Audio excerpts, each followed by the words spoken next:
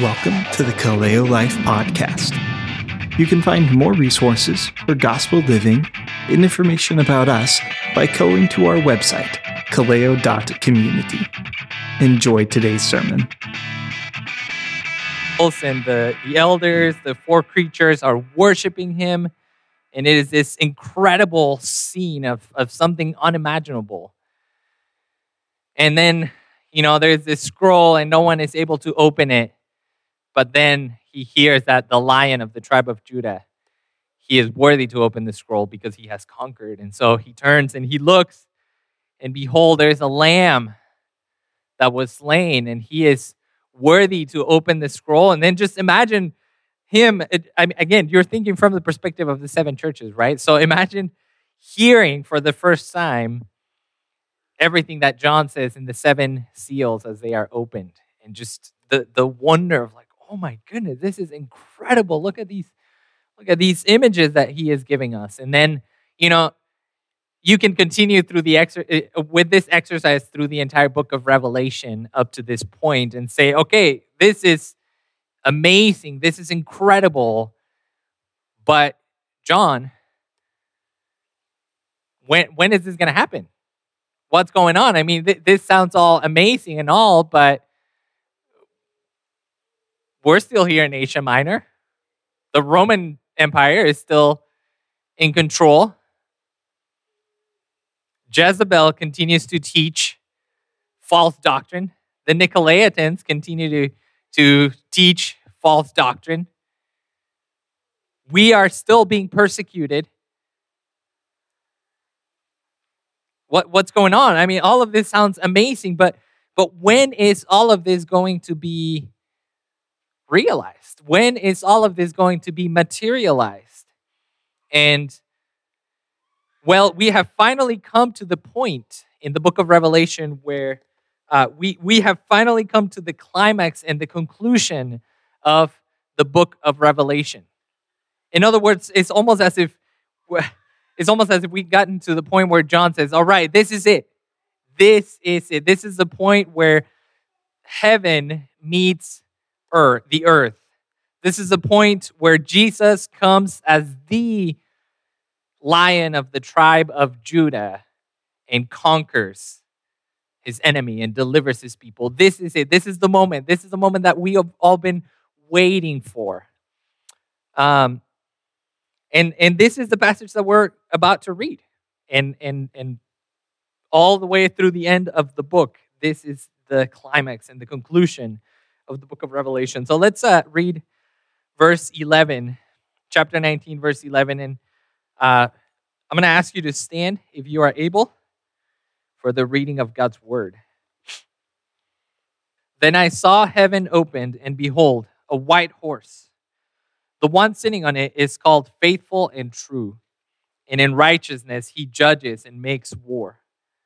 His eyes are like a flame of fire, and on his head are many diadems.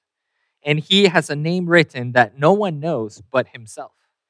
He is clothed in a robe dipped in blood, and the name by which he is called is the Word of God. And the armies of heaven, arrayed in fine linen, white and pure, were following him on white horses.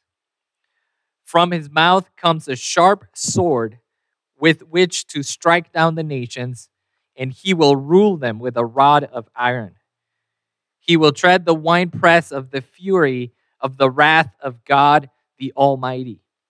On his robe and on his thigh, he has a name written, King of Kings and Lord of Lords.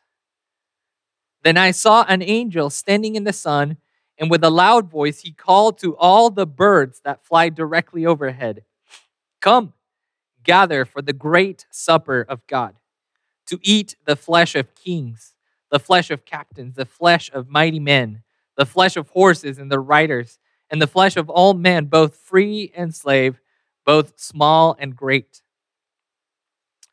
And I saw the beast and the kings of the earth with their armies gathered to make war against him who was sitting on the horse and against his army. And the beast was captured, and with it the false prophet who who in its presence had done the signs by which he deceived those who had received the mark of the beast and those who worshipped its image. These two were thrown alive into the lake of fire that burns with sulfur. And the rest were slain by the sword that came from the mouth of him who was sitting on the horse, and all the birds were gorged with their flesh. This is the word of God. You may be seated. In this final section of the book of Revelation, John begins a series of visions, and they are all neatly marked by the phrase, "and I saw." Depending on your translation, it might vary a little bit. Some might say, "and then I saw," or "and I saw." But when you look at it in Greek, it is just two words. In English, we have three, but "and I saw." And you see it marked very, very, very clearly all the way to the beginning of chapter 21. He is showing us different visions. And what these visions are meant to explain, what these visions are meant to communicate, are ultimately the victory of God. The final victory of God. Everything he has been telling us, all of the realities that have been going on in heaven. He has been telling us all of the things that will happen, all the things that have happened. He has communicated a lot of theological principles about God's reign, God's dominion. But here, starting in verse 11, all the way to the beginning of chapter 21, John is finally wrapping things up. John is finally saying, all right, this is it. This is the moment where everything climaxes. This is it. And so we see this pattern.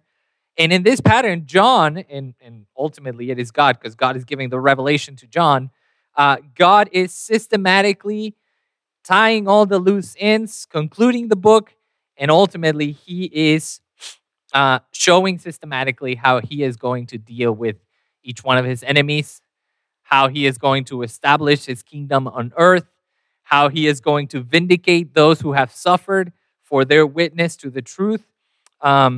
And this is how he is tying all those ends. And so, remember, for example, at the beginning of the book, Jesus encouraged the believers of Asia Minor and ultimately all of believers to conquer.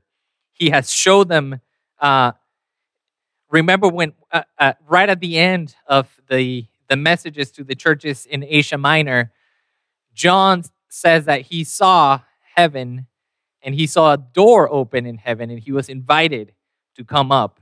And so he was invited to go see what was going on in heaven, right? He was speaking from the perspective of someone here on earth, but he was invited to go see what was going on in heaven.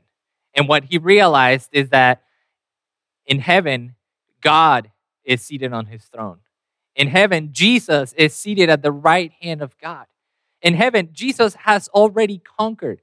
He is the Lion of the tribe of Judah that has conquered. And so he is seeing all of these heavenly realities. But here in chapter 19, verse 11, we finally see heaven opened, and not just a little door or a door. It doesn't say that it's a little door, but it's not just a door, but rather is heaven opened, right? In verse 11, it says, "Then I saw heaven opened, and behold, a white horse. The one sitting on it is called Faithful and True, and in righteousness he judges and makes war." So he's seeing heaven open, and we are about to see how from heaven now, all of these heavenly realities that John had seen in his vision are now coming down to earth. How God's kingdom in heaven is now finally coming down to earth. The heavenly Jerusalem is now coming down to earth. Everything is finally being realized in this section. And the main character here in this section, the star of this section is Jesus.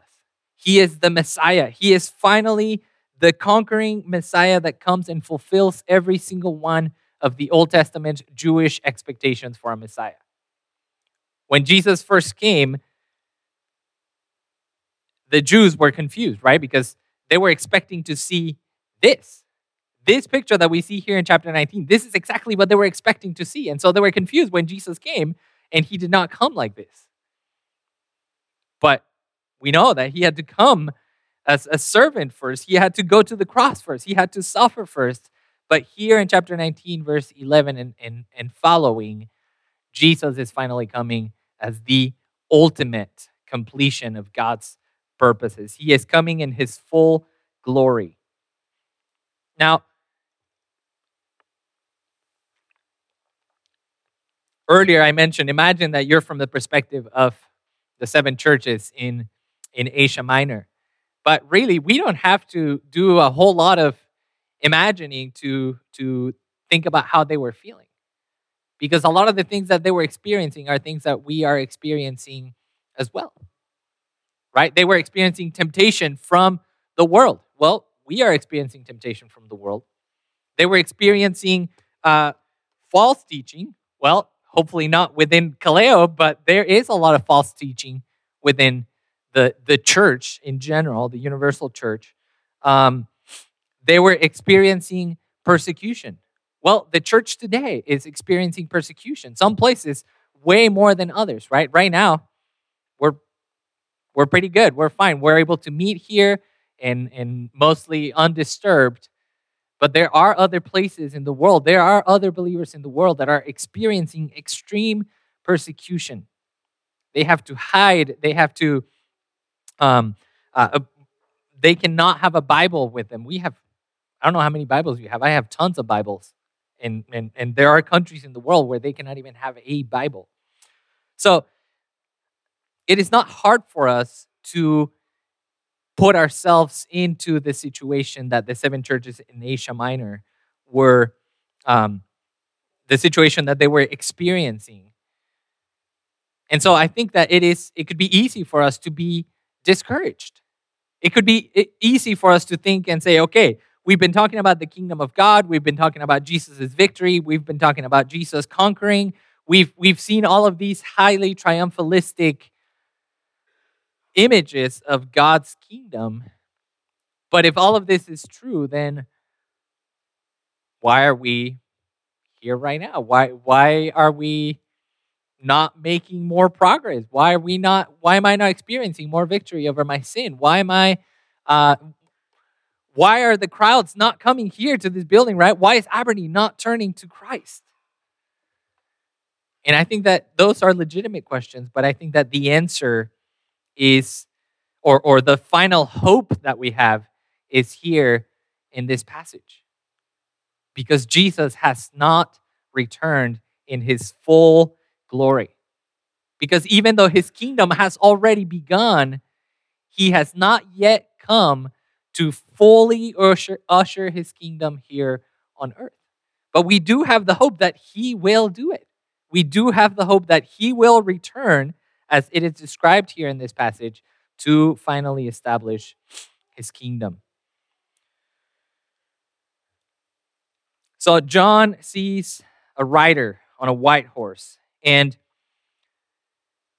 this section of Revelation is actually one of the few sections in the entire book where virtually everyone agrees on the interpretation of this section. I don't think there's anyone within Orthodox Christianity that would say this is not Jesus, right? I think everyone agrees that this rider on this white horse is a description of Jesus Christ, the Messiah. And so from this description, we learn multiple things about him. One of the things we learn is through four names that are told, although we only know 3 of them. One of them, it just says that no one knows the name except for him. But he is still given 3 more names, or he is still called by 3 more names in this section. And so we learn about his character. We learn about his victory. We learn about who he is. We learn about his glory. And so let's dig into those. Let's think about his names for a moment here.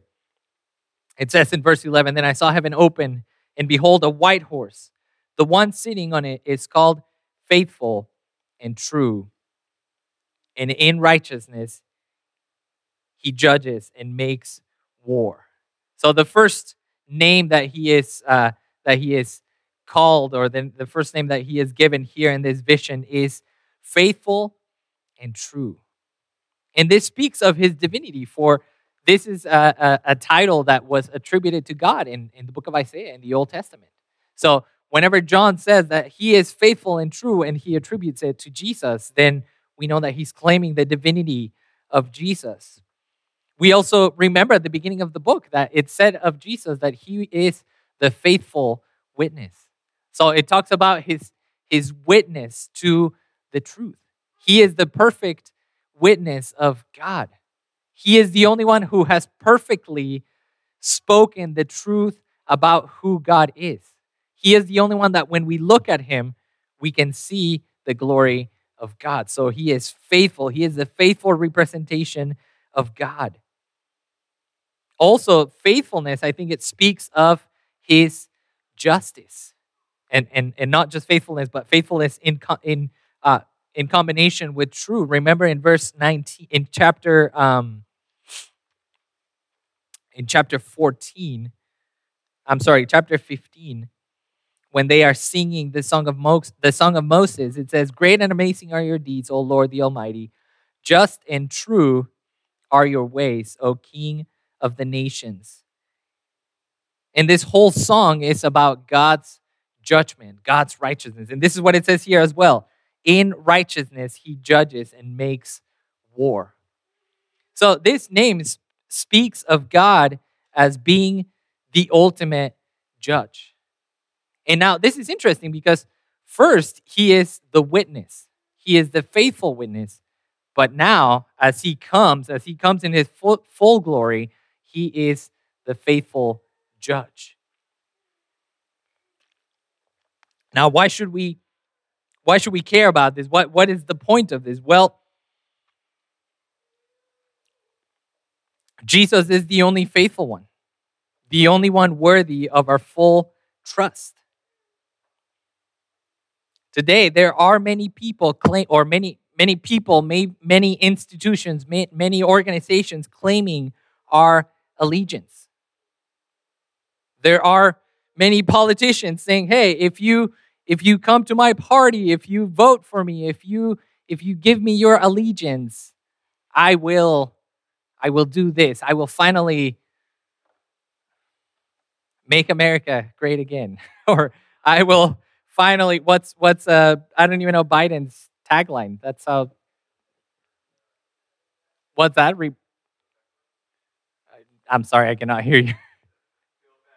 Build back better. All right. So maybe there's someone saying, "Hey, if you come to me, if you trust in me, if you give me your vote, we will build back better." And then whatever the next politician, whatever next tagline they're going to come up with, again, it's designed to make you put your trust in them, to say, "Oh yeah, he's finally going to resolve all of our problems. He's finally going to fix our education system. He's finally going to fix the whatever has gone wrong with our country." But Jesus is the only faithful one. He is the only one that deserves our full trust and allegiance.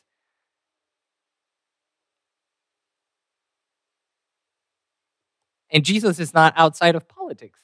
I mean, he's described as a king, right? He is the only faithful ruler. He is the only faithful president, if you will. He is the only one that can be fully trusted. Now, he is true. Babylon offers luxuries and pleasure, but this is all a lie.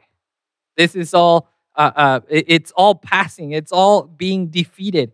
The beast offers security, success. The beast has signs that performs so that people will worship him. But Jesus is the only one that stands for truth. The beast is empowered by the devil, who is the father of lies. The beast is deceiving people, but Jesus is the only one that is true, and therefore he is the only one that we can trust. Jesus is also the ultimate judge, right? It says that he, in righteousness, he judges and makes war. He is the ultimate judge. It doesn't matter what the verdict of the followers of the beast or of the beast is of us, right? In other words, it doesn't matter what the beast says of us. It doesn't matter what the followers of the beast say of us. What matters is what Jesus has to say about us. It doesn't matter what the world is um, or I should put it this way, we shouldn't be trying to please the world or to gain the world's approval, because ultimately it is only God's judgment that matters. He is the judge. He is the righteous judge. And he will fight our battles. He makes war. I think I mentioned a couple of weeks ago that the image of the Battle of Armageddon is this image of God coming and miraculously and powerfully defeating the enemies of his people. This is a proverbial battle where everyone is surrounded by the enemy armies, and there seems to be no hope, and that God comes and acts miraculously and delivers his people. And this passage is describing that. It's describing the battle of Armageddon. It's describing how God through Christ is waging war on our behalf. He is the only one that delivers us. And because he is the one waging war, because he is the mighty warrior, then it means that we don't have to seek revenge in this world. It means that we don't have to seek to dominate this world through the sword or through our guns or whatever it is, through the force. No, or by force, not the force. This is not Star Wars. Rather, we can trust that Jesus is the one who is going to fight our battles, and he is the one who will conquer our enemies. Now, we also learn in verse 12 that nothing escapes his sight. It says his eyes are like a flame of fire, and on his head are many diadems, and he has a name written that no one knows but himself. We've already heard this term of his eyes being like a flame of fire. This is how he is described at the beginning of the book. And remember what he says to one of the churches? He says, I am he who searches mind and heart, and I will give each of you according to your works. If he is the ultimate judge, and he can see through anything, if he is the ultimate judge and he searches your mind and your heart, there is no escaping him. Right? I was telling Marcus a story that my dad used to tell me, and it's a pretty simple story, but I think it communicates a great point. There was a dad with his son, and they went out to a field, maybe a pumpkin patch, and the dad wanted to steal a pumpkin. So he tells his son, hey, son, I'm going to go get that pumpkin, but if someone comes, you need to alert me, okay? You need to let me know. If someone is watching, you need to let me know. And so he's getting ready to cut the pumpkin, and the son is like, hey, daddy, someone is watching. And the dad is like, what? No one is watching. Come on. And so he goes back to try to cut it, and then the son again, hey, daddy, someone is watching. And this happens multiple times. So the dad is like, okay, what's going on? Who's watching?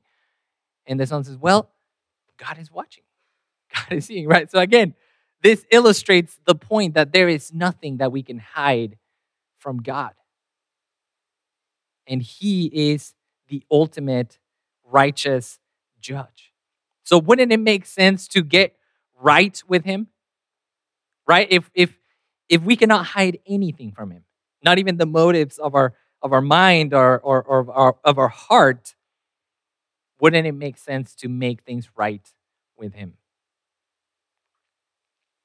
He has many diadems, and we will talk about this a little bit more when we deal with this name of King of Kings and Lord of Lords. But basically, like I said, this is Jesus finally coming as the ultimate ruler that the Jewish people were expecting. They were expecting a Messiah, a king, a warrior.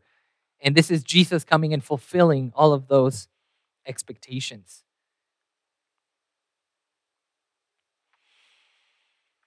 Now it says that he has a name written that no one knows but himself. I mean, what can I tell you about this? We don't know his name. We don't know this particular name that is written. And I think this is a good reminder for us, and a reminder that has not been missing as we study the book of Revelation. But this is a reminder that There is still a lot of mystery. There are still a lot of things that we don't know. You might have your eschatology. Eschatology is the study of the last things. You might have your eschatology all figured out, and you might have your end times map charted out perfectly. But you need to understand that there are things that we will not understand. There are things that we simply don't know. And I think that all of us, every single one of us, we are going to be so shocked when a lot of these things happen, because they're going to be probably very different from what we were expecting. Now it says, the third name that he is named with is, he is the Word of God. So in verse 13 it says that he is clothed in a robe dipped in blood. And the name by which he is called is the Word of God. We will go back to that point of his robe being dipped in blood. But right now I want to talk a little bit about the fact that he is the Word of God. Now, I know that there are multiple implications about Jesus being the Word of God, but one of the ones that we have been seeing in this book is that whatever God accomplishes, he accomplishes it through his Word. Right? We see in the book of Genesis that God created everything by his Word. He delivers his people by his Word. Whatever God accomplishes, he accomplishes it by his Word. And so here, the fact that Jesus is called the Word of God means that he is the agent of God's will. Everything that God accomplishes, he accomplishes it through his Son, Jesus. Everything that Jesus does is exactly what the Father wanted him to do. Everything that Jesus does, his victory over his enemies, the establishment of his kingdom, the deliverance of his people, is God himself doing it through his Word, through his Son. Jesus is the Word of God. So, do you want to know God? You have to meet him through his Word. Do you want to follow God's command? You have to look to his Word. Do you want to be in a right standing with God? There is only one way. It is through his Word, the Lord Jesus Christ. Now, there's this little intermission in the middle of the description of Jesus. Jesus as a triumphant Messiah. And this intermission is in verse 14. It says, "And the armies of heaven, arrayed in fine linen, white and pure, were following him on white horses." Now, this verse might be a little bit tricky at first because it says that the armies of heaven were with him. And when we think of the armies of heaven, we might think of the angels. But if we continue reading, it says, "They are arrayed in fine linen, white and pure." What does that remind you of? What did Sam preach last week? Who is dressed in fine linen? It's the bride. It's the church. It's the people of God. And if you look at chapter 19, verse 7, "Let us rejoice and exult and give him the glory, for the marriage of the Lamb has come, and his bride has made herself ready. It was granted to her to clothe herself with fine linen, bright and pure. For the fine linen is the righteous deeds of the saints." So the armies of God here is the saints, the people of God. They are with him. Remember that it says in chapter 14 that they are with him wherever he goes. So here Jesus is coming to earth to finally establish his kingdom, and his people are right there with him. Jesus is waging war against his enemies, and his people are right there with him. And this should be extremely encouraging for us, because even though there are many things that we do not understand yet about the book of Revelation or about the end of things and the consummation of God's kingdom, there is one thing we do know. We will always be with the Lord. We will always be with the Lord. So we should not be afraid. We should not be concerned. We shouldn't be like, oh, look at all of the things that are happening in the world. Look at Russia and Ukraine, and maybe this is prophecy being fulfilled. What's going to happen? Well, if you have trusted in the Lord Jesus for salvation, you will always be with the Lord. And this should give us a lot of hope. He is the King of Kings and Lord of Lords. This is the third name that we do know. It says in verse 15, from his mouth comes a sharp sword with which to strike down the nations, and he will rule them with a rod of iron. He will tread the winepress of the fury of the wrath of God the Almighty. On his robe and on his thigh, he has a name written, King of Kings and Lord of Lords. Jesus is the fulfillment and culmination of every Old Testament prophecy. In fact, we could look into this little chapter and connect how each one of these things that John is saying about Jesus is a fulfillment of something that the Old Testament has said about Jesus. And here, like I said earlier, this is where Jesus is finally coming in his full glory. This is where there's no getting him confused with something or someone else. When you look at this passage, it is so crystal clear that he is the fulfillment of Jewish expectation. He is the Messiah. But not only that, he is also the true King of Kings and Lord of Lords. Caesar from the Roman Empire, he would deceive the nations and give this title to himself. Right? Remember, we're talking about the Roman Empire as being the beast. And so the beast wants worship for himself. He wants to claim what only belongs to God, and he wants to claim it for himself. But Jesus is ultimately King of Kings and Lord of Lords. He strikes the nations with the sharp sword that comes out of his mouth. This is his word, right? Remember what Jesus said in John 12:44. Whoever believes in me believes not in me, but in him who sent me. And whoever sees me sees him who sent me. I have come into the world as light, so that whoever believes in me may not remain in darkness. If anyone hears my words and does not keep them, I do not judge him, for I did not come to judge the world, but to save the world. The one who rejects me and does not receive my words has a judge. The word that I have spoken will judge him on the last day. So how is Jesus going to judge the world? Through his word, through the things that he has said.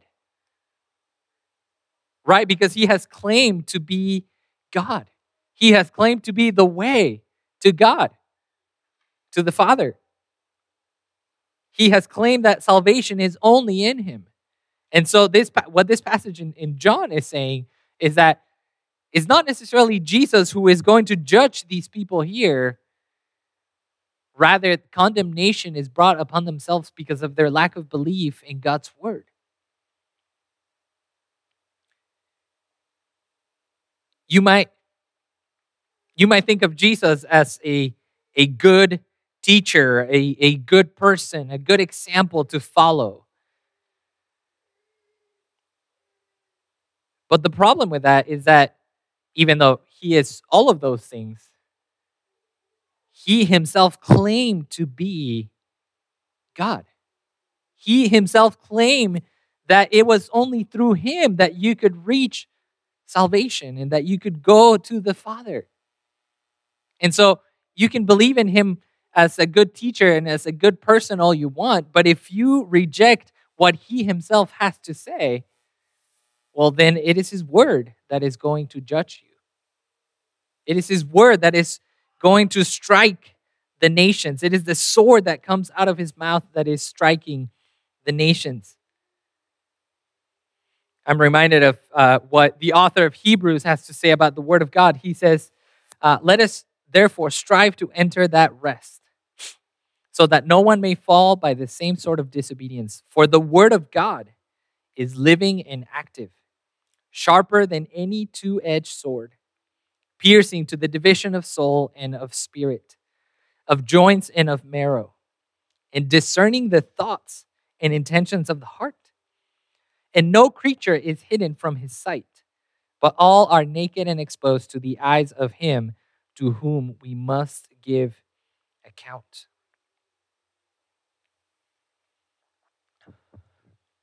Do you really believe that Jesus is King of Kings and Lord of Lords? Do you really believe that his word is capable of such judgment? If you do,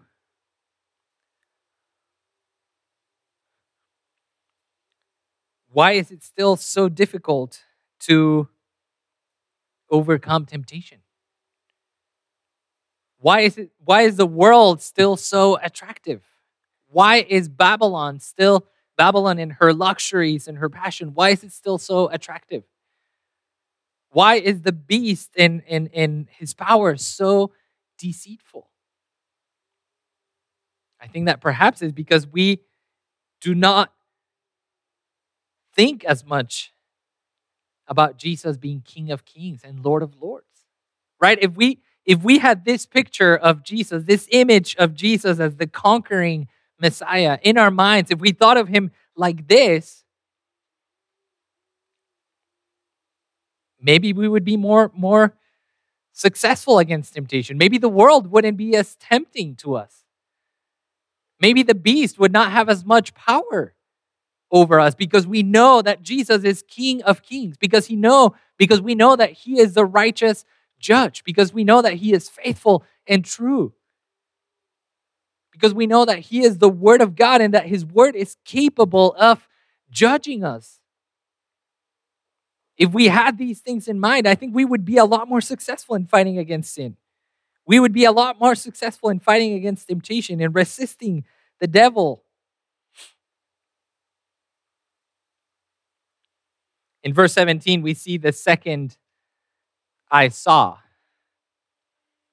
Then I saw an angel standing in the sun, and with a loud voice he called to all the birds that fly directly overhead, "Come gather for the great supper of God, to eat the flesh of kings, the flesh of captains, the flesh of mighty men, the flesh of horses, and the riders, and the flesh of all men, both free and slave, both small and great."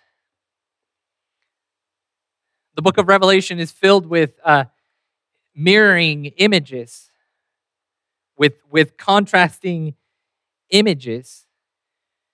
For example, the followers of the beast, they receive a seal. Well, the followers of God, they already had a seal, right? There's a bunch of images that mirror each other in the book of Revelation. Well, here we have another one, but this time, these two images are coming from God. In chapter 19, verse 7, it says, "Let us rejoice and exult and give him the glory, for the marriage of the Lamb has come." Verse 9, "And the angel said to me, write this, blessed are those who are invited to the marriage supper of the Lamb." So here we have a supper. We have a marriage supper of the Lamb. It's a celebration. It's a beautiful celebration where Jesus is marrying the church. But here in verse 17, we have another banquet. We have another supper. And this one is not pretty at all. This one is not a beautiful image. In this one, this angel is calling all the birds of prey, all the birds that come and eat the flesh. And he is inviting them because the outcome of this last battle is going to be terrible. And notice how in other parts of Revelation we have seen a third of humanity was heard and a third of this was heard and everything. But here there's no thirds. Here is the whole. It says, "In the flesh of all men, both free and slave, both small and great. Everyone who continues in their unrepentance, everyone who has received the mark of the beast, who continues in rejection of God, will be judged and will be destroyed, will be killed. Now, this is a foretelling, right? It hasn't happened yet. This is a foretelling of what's going to happen. And then we come to the third I saw in verse 19. And I saw the beast and the kings of the earth with their armies gathered to make war against him who was sitting on the horse and against his army. And the beast was captured, and with it the false prophet who in its presence had done the signs by which he deceived those who had received the mark of the beast and those who worshipped its image. These two were thrown alive into the lake of fire that burns with sulfur. And the rest were slain by the sword that came from the mouth of him who was sitting on the horse, and all the birds were gorged with their flesh. This is the battle of Armageddon. But I think it could almost be called the battle of Armageddon. Why do I say that? Well, it almost seems like there was no battle at all. There was they were no match for the rider on the white horse. All of the kings of the earth with the beast and gathered together, gathered against God, against his church, against his people. You have the setup for a great epic battle. But then you read and there's no battle. Because they are no match for Jesus. They are immediately defeated.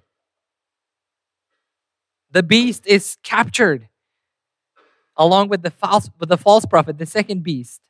And they are both thrown alive into the lake of fire that burns with sulfur, never to be seen again. They are there to be judged forever. And so again, like we've been talking about, this is God systematically dealing with each one of his enemies. He has defeated those that received the mark of the beast. He has destroyed Babylon. And now he has captured the beast and the false prophet, the second beast. And he has finally given them what is due. He has finally delivered his people from the power of the beast. Verse 21, and the rest were slain by the sword and came from the mouth of him who was sitting on the horse, and all the birds were gorged with their flesh. This is the end of those that continue in their unbelief. Now, I want to go back to one part that we skipped.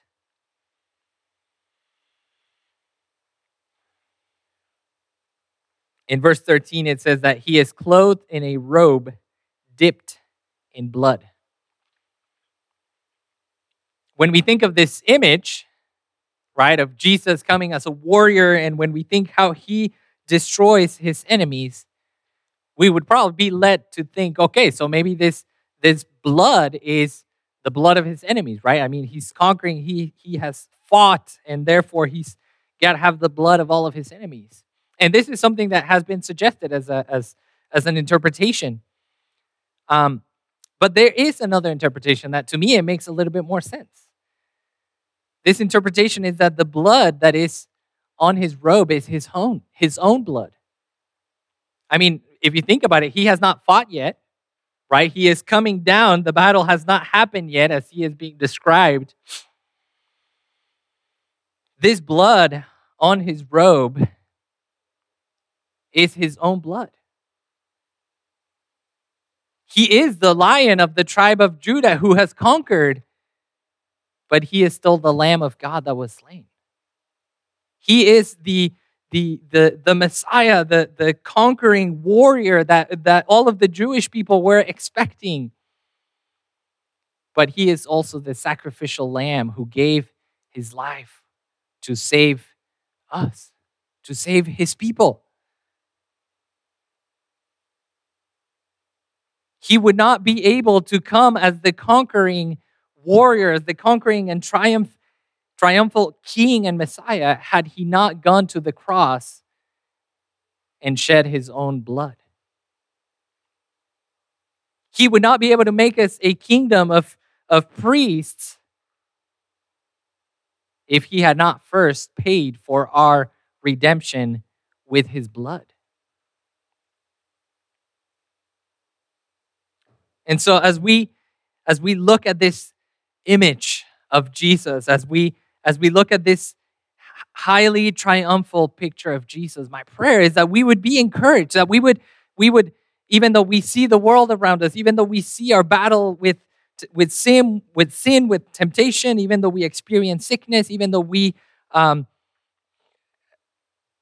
discouraged by everything that is going on in the world, my prayer is that as we look at Jesus in his final and full glory, we would be encouraged to remain faithful. We would be encouraged to conquer.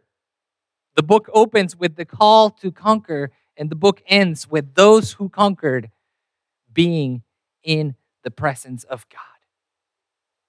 And that we would be encouraged to know that Jesus is the one who is finally going to accomplish all of these things. Yes, we have a role to play. We have commands for us to conquer, to be faithful witnesses. But the good news is that Jesus is ultimately the one who is accomplishing all of these things. He is our ultimate hope. I want to finish by reading from Philippians.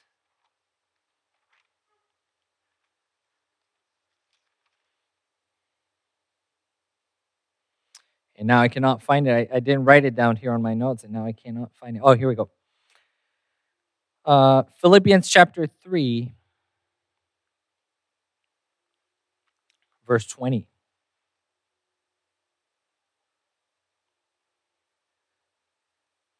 But our citizenship is in heaven, and from it we await a Savior, the Lord Jesus Christ, who will transform our lowly body to be like his glorious body, by the power that enables him even to subject all things to himself.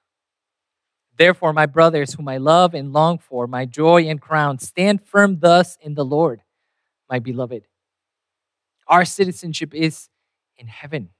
Our hope is still in Jesus coming from heaven, giving us our glorified bodies, restoring this earth, bringing a new heavens and a new earth, restoring his creation.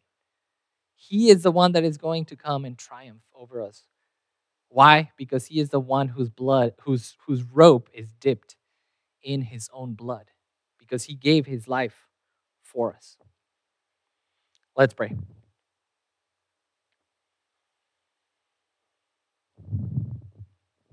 God, we worship you. We give you glory. As we look at this image of your son Jesus as the Messiah, as the Christ, coming in full glory, please give us faith to hold on to this hope, even when things in this world do not look like you are winning. Help us to remember everything we've seen in the book of Revelation. Help us to remember that your son Jesus is already seated at your right hand, and you are putting all of his enemies under his feet. Help us to remain firm, because we know that your son, the Lord Jesus, is going to come down from heaven to establish his kingdom forever, and we will reign with him if we remain faithful. In Jesus' name we pray. Amen. We're going to take a few minutes to remember his robe dipped in blood, dipped in his own blood. We're going to remember his body that was given for us, his sacrifice. As we eat the bread, we will remember his bread, his body that he gave for us. And as we take the cup, we will remember his blood that was shed for us.